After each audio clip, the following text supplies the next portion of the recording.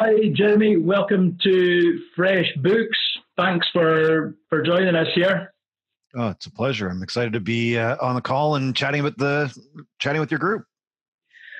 And you're in good company. We spoke with Marty Newmeyer last month around his book Scramble, which was really interesting. And next month, in fact, it's just 3 weeks away. On the 21st of November, we're talking with Maria Ross, who I think you know. Yes, her new book just came out. Yeah, that's it. So you guys are busy. It looks like you've been really busy out there. How's it going so far? It's been a ton of fun. The book publishing, book marketing world is probably the biggest grind you can ever ask for. But the thing that I'm having so much fun is just having people resonate with the book and saying it's valuable. We had a launch event at the University of Toronto a couple of weeks ago, and it was the second highest attended event of the year. The highest attendance was Malcolm Gladwell, so I've got my work cut out to catch up to him. But it's fun, and I think the neat thing about book marketing and bringing a book to the world is it's packaging and sharing ideas and seeing if they spread. And that's really the journey that I'm on right now. Cool. And we've read it, the guys on the call here. So we've got a bit of an insight. You give a little bit of the backstory, and you've packaged up some great ideas, and there's a lot of themes in there that we'll maybe get a chance to talk about, creativity in general, and anything creative. There's got to be a germ somewhere, a little seed. And so where did that come from for Brand New Name? Why? What's the driver? Well, the origin of this actually came out of frustration. If you think of everyone on the call right now, we all come from a brand strategy world. We work with clients and advise them on how to do naming, to do strategy, to do other elements, and that's the kind of practice that I've been running for many years. And after the launch of my first book, Sticky Branding, I did a series of articles that were just these ultra long articles. I wanted to see how they would perform online. And one of them was on brand naming. And the phone started ringing with all these naming inquiries. And at first I just started turning them away. I'm like, I don't do this, and just moved on. But after probably 10 or so, the sales guy in me starts kicking and going, what's going on here? And so I approach naming very much from the traditional perspective of take on a project, work the process, create names, help the client make a decision and get through it. The problem with that is that's really time consuming, especially from an agency perspective. And so I hit a ceiling of complexity right away. And so at that point in time, an investor approached me, that a family foundation that invests in marketing agencies. And they said, we love what you're doing in naming. We see huge market potential. The name is the starting point for every brand. And if we can get in on the ground floor with a naming project, then we can sell them a whole boat ton of additional services. Cool. And so we go through that. Long story short, we couldn't get the pricing or their cost down into a reasonable market rate. And so stuck with all this demand coming in, I started asking the question, how else can we go around solving this naming challenge? And in a whiteboarding session, I just wrote on the board, unlock the creative genius of employees. And that was a watershed moment, not only for the development of the brand new name methodology, but my entire work towards working with clients and being a consultant. And that is what I have come to truly believe, and I can back it up by research, and it's talked about in the book, is you are creative. Your team is a creative, and inside every organization is immense creative potential. And if we can provide structure and process to employees, we can solve incredibly complex problems like naming.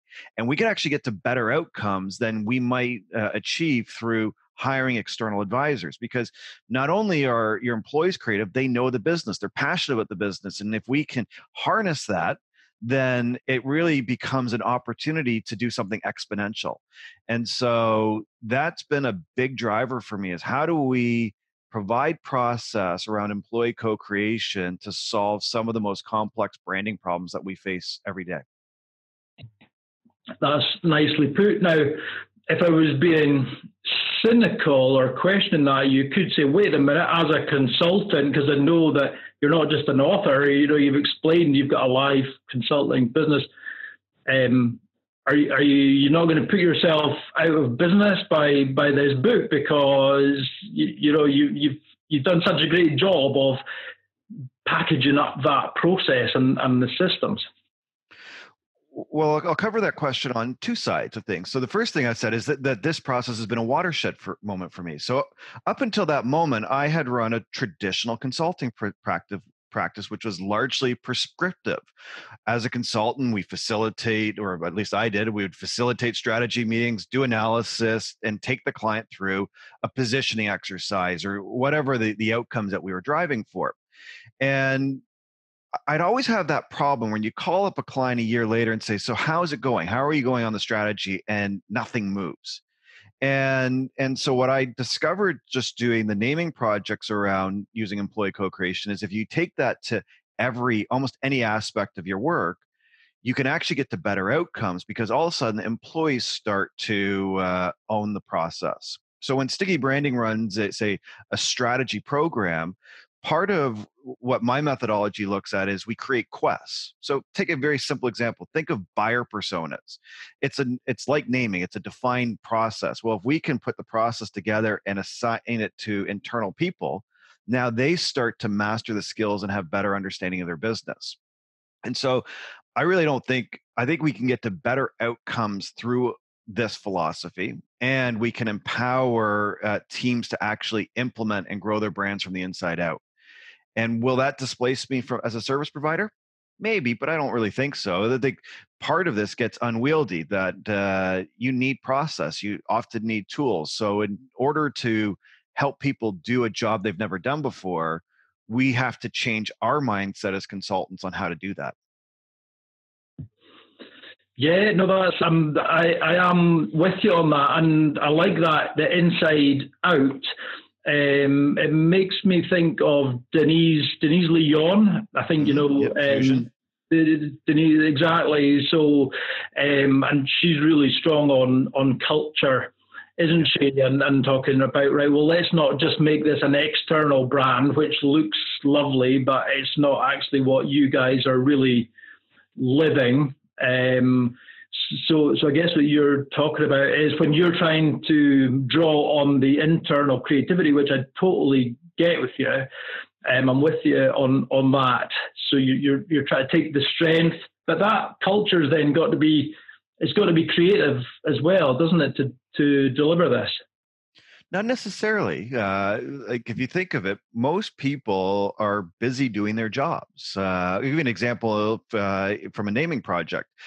So the way the brand new name works is it's a 3-stage process. Stage 1, build your strategy. Stage 2, a 5-day naming sprint. Stage 3, test and select.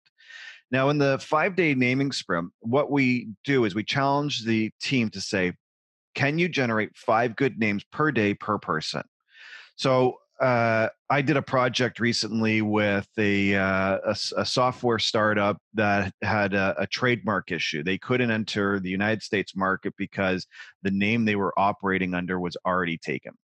Well, we took the 45 employees, and over the course of 5 days, they generated 639 names. Out of that, 40 of them were viable candidates. 10 we tested, 5 we market tested, and they actually chose 2 of them. One was for the company name and one for a product name. And what I found interesting on this was the names didn't come from marketing. They didn't even come from leadership. A software engineer who barely speaks English, he's a Chinese national, came up with the product name, and it was incredible. Fortunately, I can't share the names with you right now because they're still going through the trademarking process. But what I think the mistake that we make is we assume because somebody's an accountant, because someone's a software developer, because someone's doing a traditionally non-creative job, they're not creative. But most of us are working for something else. We go to work and we have a skill and expertise, but you could have someone who's a Baptist singer or a painter or a poet or something else that they just haven't been asked to participate in a project like this. And by simply giving the tools and process, you never know where great ideas are going to come from. No, that's a great example of using the power of the team to actually co-create this. And I mean, what I like as well is that this stretches, doesn't it, out of naming, into brand and into wider business strategy to say, well, talk to your workforce and use the power of the workforce. And that starts to build off of Denise Leon and Fusion, because now, for the first time ever, you may be asking employees to participate in the development of brand. And so, or you might be asking people that are in the belly of the beast, working in customer service or shipping or logistics or whatever it is, like normal average employees are getting involved in strategic projects. And that creates ownership, and that also creates understanding. So people start to understand, why is this business doing what this business does? And that's a powerful culture building tool, especially when you're dealing with a younger workforce. A millennial workforce absolutely wants to have a stake in the business. So give it to them. Yeah, no, I think there's a lot of that, and I don't want to simplify by saying it's generational, but in terms of purpose, real those drivers, as you say, what gets people to work in the morning. We're having to understand that a little bit more, aren't we now?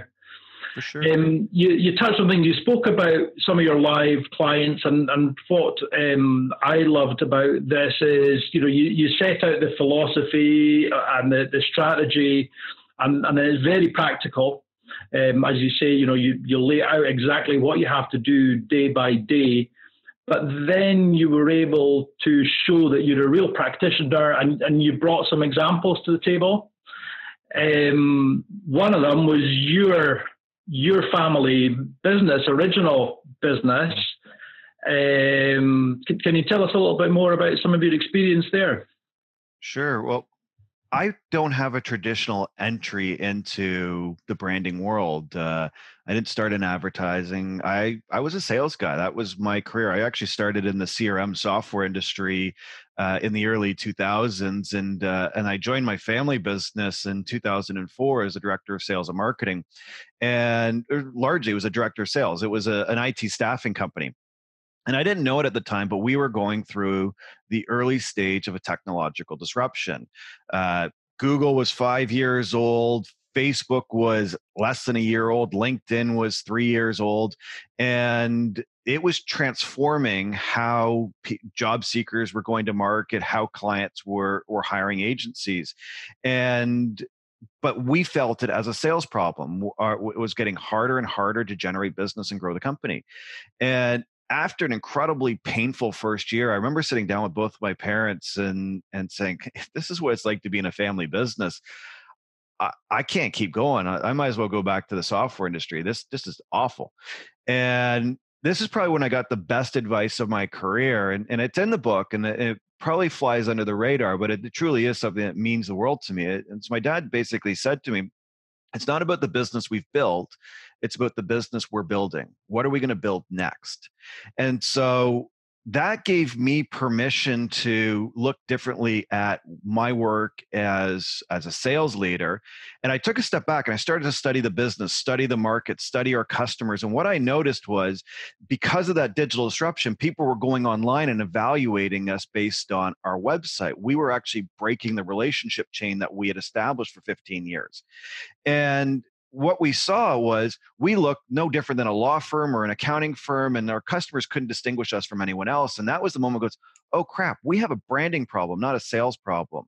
But I'm a sales guy. I don't know anything about this. So the first thing I do is I just start reading everything I can get my hands on. Marty Neumeier, David Ocker, Al Ries, name the book, I've probably read it or probably did at that time. The problem was, all those guys talked about big companies. I was a small business. I had a marketing budget, but not a vast one. And I was dealing with digital disruption issues. And again, they weren't talking about that. And so we had to adapt and try and put all that process into place. We adopted digital marketing in terms of, it was before it was even called inbound marketing. We were looking at through Seth Godin's lens of permission marketing. So using content, social media, and other pieces to feed us. And what happened was my clients took notice. So Yellow Pages and Granger and these large international organizations started saying, "Hey, what are you doing over there on digital?" And we would explain. They said, "Can you help us?" And so my first foray into branding was actually creating demand generation departments for large corporations. And as I kept working the sales problem, trying to solve the problem of how do you feel the sales force, I had progressed into brand. And so when I sold my family's business in 2013, where sticky branding came from was, what's the book I wish I had when I went through that transition? And I took my experience and then I profiled and I analyzed over 150 mid-market companies from New Zealand to the United States to understand essentially challenger brands, what Adam Morgan talks about, but understand it from my lens of how does a privately held mid-market company challenge the giants of their industry and grow their business and brand. And that's been that continual lens and evolution. And so my work hasn't come from an academic or a corporate perspective. It's barely come from an entrepreneurial perspective of how do I create a sustainable competitive advantage using marketing? And that's been the core ethos of sticky branding. That's great. And that's a challenge. It's something that I'm really strong about, and what we try and do at Fresh is explain that these techniques that big businesses use, it's not just the domain of big business. Often you're talking to smaller businesses who, exactly as you put it, have a branding challenge, but they don't realize it. Yeah. And when you start to explain that that's actually what they need to get out of the situation they're in, they think, oh no, that's for Starbucks or Amazon or whoever it is. So that's really nicely put, and really interesting story just to find out how you got there. And I liked how you show that you've actually taken your own medicine, not only in the family business, but actually then naming the book. So not too many spoiler alerts for those that haven't actually read the book. That was really neat.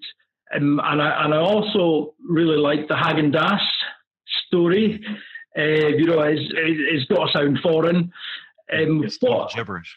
Yeah. What's your favourite in those, like in terms of origin story, Jeremy? I think I have several favorites, but I think Bluetooth is the one that really stands out for me as a cool origin story. I'll rehash it quickly. But Bluetooth is named after a medieval Norwegian king, Harald Blatten. And in ancient Norwegian, Blatten meant blue tooth. Legend has it, he had a dead tooth that had turned blue-black. And he was famous for conquering basically Scandinavia without violence. And so when the giants of the tech industry, Intel, IBM, Nokia, Ericsson, were coming together to create a standard protocol for our devices to talk to each other, they used that as a metaphor.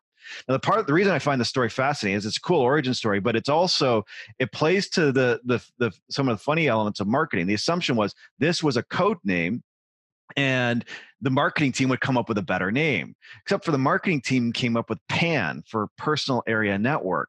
And we're all of the generation where we probably know the techie stuff. You had LANs for local area networks and WANs for wide area networks. So PAN probably made logical sense at that moment in time. But fortunately, the lawyers went, no, that's not going to work. And running out of time, they chose that whimsical code name. And I always find that interesting that sometimes the most interesting names aren't the ones that are the functional names that you would expect. Like another story, just another brand that I think I love, or that I love, is Big Ass Fans. They started as HVLS fan company for high volume, low speed fan company. And these big 9-foot diameter fans put up in industrial parks. And but the customers kept calling up and say, "Hey, you those guys that sell those big ass fans?" And after a few times, the management team leaned into it. And so it's those moments where people step out of the logical, practical, what's the descriptive, proper way to describe this brand, and they actually go with their gut or their heart, that we start to create those really memorable, interesting moments. Yeah, I like those. I like those too, and it's quite funny at times. The book, I'm sure you'll take that as positive feedback, and there's some great stories, and just in those stories themselves, there's a bit of emotion, isn't there, and humor and stuff. Rather than you're right, the marketing team, that was a pretty clinical name that they were going to use rather than Bluetooth. Yeah. So I'll get technical with you for a minute if I could. You've kind of developed a blueprint and a process, and you've got like 3 categories of names: descriptive, suggestive, and abstract. If I got that. Yep. And I guess there's not a best, is there, or is it case by case? I think this goes back to that marketing thinks we should have one type of name. We should have a descriptive name. It should tell people what we do, or it should be an abstract name. It should not mean anything, and we'll breathe life into it. And where one of the greatest mistakes I see in naming projects is lack of strategy. That's that thought of, I'll know it when I see it. So the reason why that chapter, The Anatomy of the Name, exists is to hopefully spark a different lens for a team that's naming something. Usually we all suffer from a halo effect. So if everyone in your industry uses acronyms, we're probably going to have a propensity to look at acronyms. And if everyone is using evocative phrases like Apple or Caterpillar, then we're going to set that up as our standard. And the interesting thing is, you can have fascinating names in any space. I actually love acronyms. I think they're some of the more intriguing names. They get a bad rap because someone's like, how is IBM a great name? But most of the time when we use an acronym, we turn it into we say it phonetically, like AFLAC or SCUBA. I work with an NGO that is the Canadian Organizational Development or Economic Development, something like that. But CODE is the acronym. But everyone calls it CODE. It's known internationally as CODE. Now, the name, the acronym CODE is problematic because it becomes associated with technology and software coding. But it's just a simple thing that people took the acronym and then just started saying it. So I think that to answer your question, Finley, I think the key is, when creating a name, try to explore all 3 categories and all the ways to construct names and generate as many ideas under each, because it's going to be the thing that we have. The reason that it's a 5-day naming sprint is the first round of ideas that we do. So if you were to do a half-a-day workshop to generate a name, all you're essentially doing is saying the names and ideas you already know. It's not until you've exhausted your creativity and then actually have to start creating, that's the moment that we have to get through. So part of what we're doing in the strategy is burning through people so that they can generate net new ideas. Okay, no, that's cool. Thanks. And coming back to the humans a little bit, because I've experienced this problem working in smallish teams when the founders are still really close to the action. And we do a workshop around essence, and I'll maybe have an initial meeting with founders and directors, and then say, right, okay, we're going to go and talk to the team now. And there's sometimes a bit of a clash there. Have you experienced, or are you hearing feedback on any issues like that around using the whole team when because what you're talking about is you're trying to get as many ideas on the table as possible? Yeah, attitudinally that can come out of the gate. And I think it's a leadership challenge that someone has to believe that their organization has creative talent. And if they don't, I don't think they should do this process at all. If you don't have faith in your employees, probably should question yourself as a leader. But if that's really the case, you're not going to trust them enough to participate in it. So there's that desire that I believe my team is really great. They have potential. Let's give them a chance. Why the process works, though, is it also has a degree of structure to it. Because if you were to bring that team into the boardroom and say, all right, guys, time to be creative, chances are you're going to pull up no ideas. That's why I'm not a big fan of using naming workshops. They tend to put people on the spot and not generate the results you want. So my approach to this is on the idea of working alone together. Give somebody a creative challenge, give them some guidance, give them a quota, and then let them do it on their own time using their own process. And if you can do that, especially from a leadership perspective, maybe somebody's creative in the morning, maybe it's in the evening, maybe it's over lunchtime, maybe it's chatting with someone, I'm not sure, but give them the opportunity to do it on their own under their own terms. And because that's the moment I think they'll surprise you is if you ask them to do it on demand, probably not going to work great. But what I have seen every single time I've run a naming sprint is the team generates more ideas and better ideas than anything they would have got externally. Yeah, no, that's nice. And I also liked that as part of that, you advised the decider is bought in and engaged right up front as well.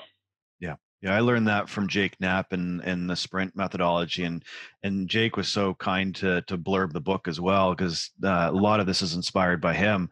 But he basically says if you're going to be running a project of this scale and importance, the boss got to be there. And the boss has to be involved. You can't delegate it, and so I am very adamant if I'm running the sprint that if the CEO doesn't have to be fully contributing ideas every day, but if they're not involved start to finish, it's not going to work. So the boss has to be there.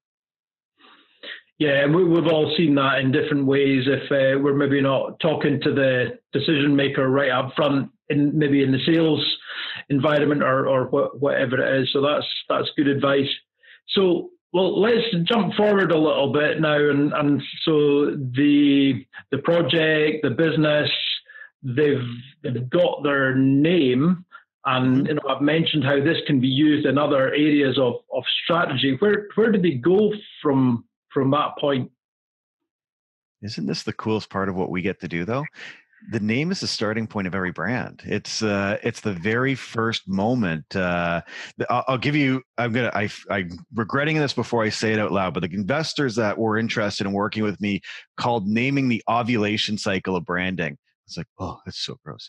But it's true. It's that starting point of where things happen. So the moment you have a name, it feels awkward. There's something there. You feel it. Your team feels it. You get it. But nobody else gets it yet. It's just a set of characters. And now is the moment you get to breathe life into it. And it's the starting point of your brand, or it could be the restart if you're renaming something. And so the thing that I think is so key after you have a name is you start to look at the brand strategy, the communication strategy, the positioning strategy. It's how are you going to deliberately breathe life into this thing and you've just spent all this time and effort creating it. How are you going to make it into the most valuable brand asset in your organization? Because I fundamentally believe that names are the most valuable assets in any organization. David Ocker said it, names are more valuable than trademarks and patents. That we know Kodak or Velcro or Kleenex, and they are category defining names. And even if they were to lose the trademark, the brand is still trapped in our head. So that's really the core work of branding. And that comes back to all the work that every one of us do, which is how do we create sustainable competitive advantage that delights our customers so that each of those experiences are inserted into this vessel that we call a name. And that becomes the reference by which we know, like, and trust the brand that we want to build. Cool, brilliant. I like it. It's the birth of the brand and so on. We could play about with that analogy if we really wanted to. For you, how about you? Before we maybe open it up to see if anyone else has got any questions or points, what's next for you then? I got to sell a lot of books to pay for this thing, so this isn't a cheap world.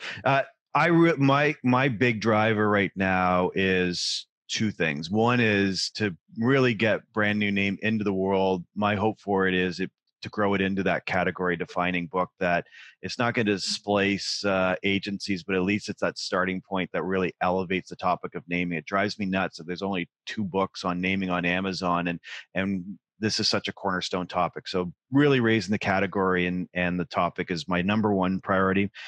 The other is just the continued evolution of our industry and practice. Part of what drives me at Brand New Name, or sorry, Sticky Branding, and with the work with Brand New Name and other work I do, is how do we take these strategic, important topics that we wrestle with every single day and make it accessible to all businesses and all business owners, that it's not some academic or some agency type of thought. It's something that we all believe that our brand is the ultimate sales machine, and to create a strong brand and to do that and showing people how to do that is really what drives my mission. I'll give you a quick analogy. There's an old meme that went around the internet a few years ago called "How to Draw an Owl," and it's a fun and simple guide to draw an owl in 2 steps. Step 1, draw 2 circles, one for the head and one for the body. Step 2, draw the rest of the damn owl. And you just think, this is the challenge I see with so much of the work in branding. We tell people these big ideas of what great brands should be. We show up Starbucks, we show up Nike and these organizations. But I think the ultimate work right now for all of us is showing people the how. How do we actually get from A to B? Everyone forgets Starbucks was a startup. And if you look at their brand back in the 80s, it was all over the place. The logos were changing, the store designs were changing. It wasn't this polished, perfect thing. And that's the world that most of us live in. Is we're not McDonald's or Starbucks. We are companies that are fighting and challenging conventions to find our own way. And that's the work of branding. I think a brand is based on what you've done. Branding is what you're going to do next. And so if you're strategic and deliberate on that, then you're going to create those positive experiences that create a brand. That's great. Thanks. You've got a purpose and a mission as well, and that's coming across in the work that you do, but also in this conversation. So I really appreciate that. We're with you, and we'll evangelize about your work, about Brand New Name, and we're going to support you in that going forward. And would love to have you across in Scotland sometime. Name the day. Have you in Glasgow, and we'll work on that. We'll connect and try and see find a way to do that somehow. That would be really exciting. I wonder if anyone else has got a question or a point they want to put to Jeremy just now. What we will do is we're going to post this video, put it up into the FreshBooks group on LinkedIn, and engage with people that way. Jeremy, I hope you can share that with us as well, to pull in some of your wider community. I'm part of the Sticky Branding group on LinkedIn. That's a great community, and if anyone else isn't a member of that, I'd advise you go over and join that as well. Like-minded people sharing some great ideas. Thank you. And just a little reminder that we're back in just over 3 weeks' time with Maria Ross. So we're going to have to get our skates on, get a copy of The Empathy Edge. Oh, hey, you're ahead of the game. Already got my advanced copy. It's great. It's an interesting book. So that's what we're going to be reading and discussing that with Maria Ross in 3 weeks' time. So if no one wants to put a question to Jeremy just now, we'll maybe pick it up. And Jeremy, if you can maybe just come into that conversation, that would be really appreciated. And so it's just for me to say thank you very much. Thanks for coming on to FreshBooks. John's got a question. There's John's got an idea. Sorry, just before we go. Yeah, fire on the floor. I have also. This is a really tactical one. Sure. And I enjoyed your book very much. So, Thank you. And I'm a firm believer that you do want employee engagement in the naming process. A lot of times for me, times that companies I've been on that we've been pulled in as an outside consultant, they didn't have problems generating names. They had problems making a decision which name was going to be best and why it was going to be best and not having groupthink around it. So I liked the process that you put towards that. The tactical question was, in your naming sprint, or at least the way that I read it, everyone has a quota. It's a definite sales process, which is great. It's like have a number of names that you're going towards. And then you're picking from that quota down to 5 names that you're generating in. Does somebody, like if I generated 50 names, you'd only be asking me to submit what I considered to be 5 good names? Because it seems like you might be filtering out. I might say that's not a great name, and you might look at that and say, that's it. That's something that should be elevated. So to answer your question, no. If you generated 50 good names in a day, submit the 50 good names. Okay. And so oftentimes when I facilitate these sprints, the client will start with a pre-batch list of names. They've generated 100 or something odd names. So we throw that in the mix. And so the quota really is to force people to try and get beyond just putting in a random word, because most of the time getting to 5 is going to take them an hour or so. But if you got an uber creative person, they got 50, then by all means do that. The chances are by the time they hit 30, they're going to be struggling to get to their 5. So we see that both dynamics, but absolutely empower them to do that. Create a tool. We've had to build software from the facilitation perspective.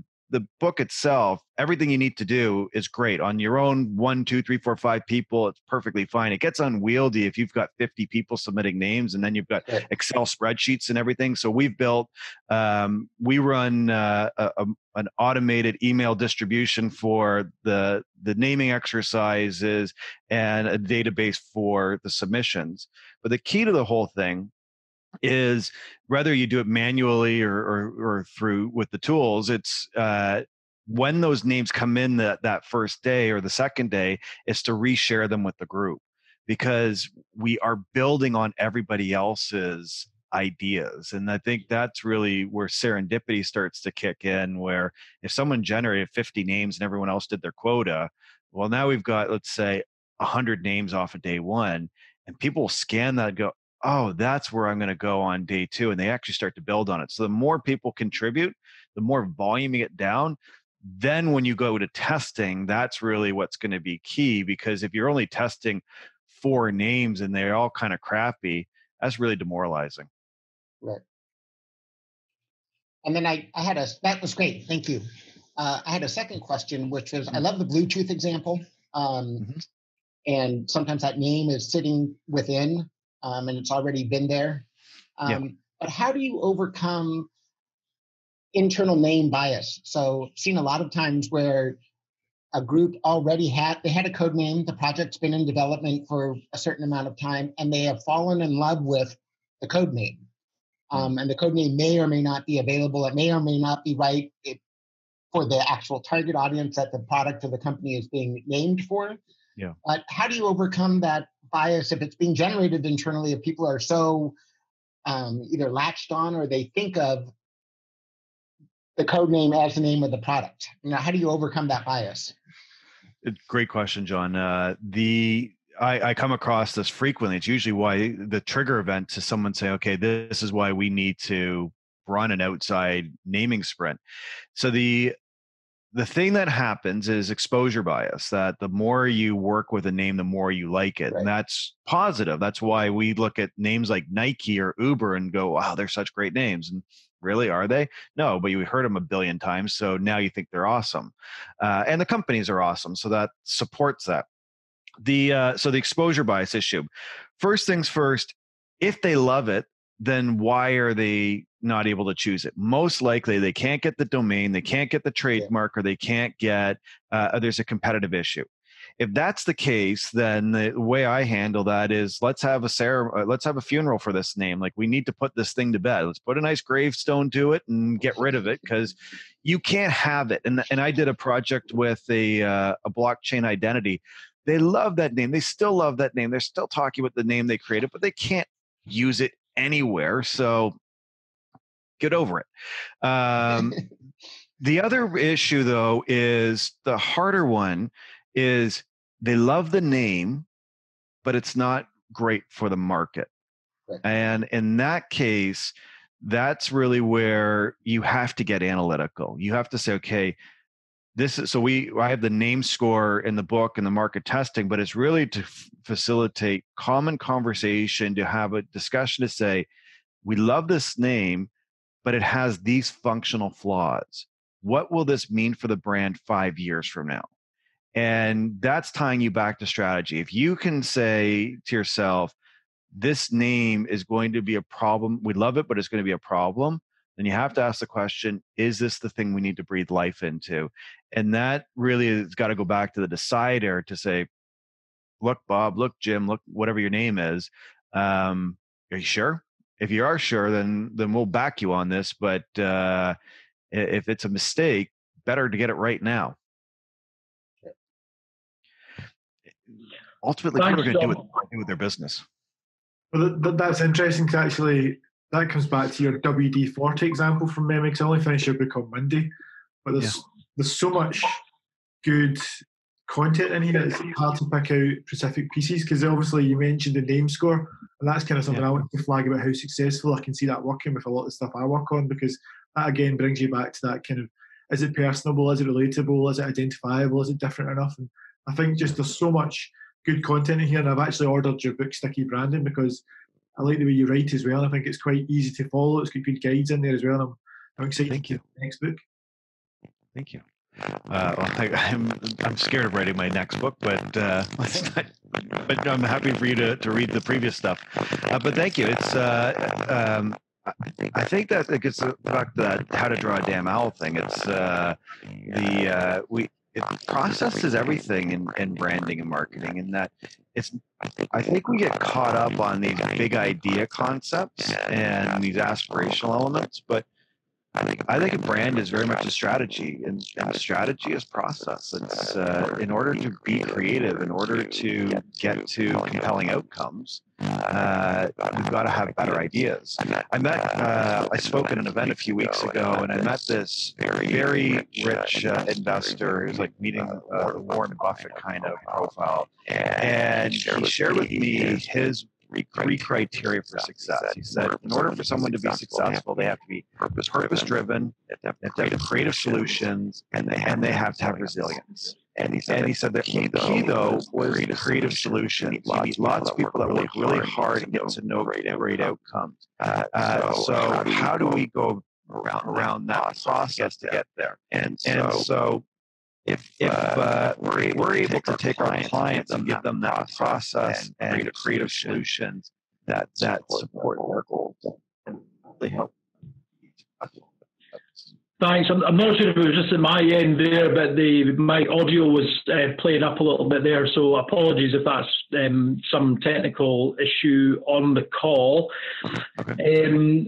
Just to come back to what Chris made the point there, isn't that beautiful, Jeremy? If people, the first point of contact is brand new name, and then they go into your back catalogue and go and pick up Sticky Branding as well.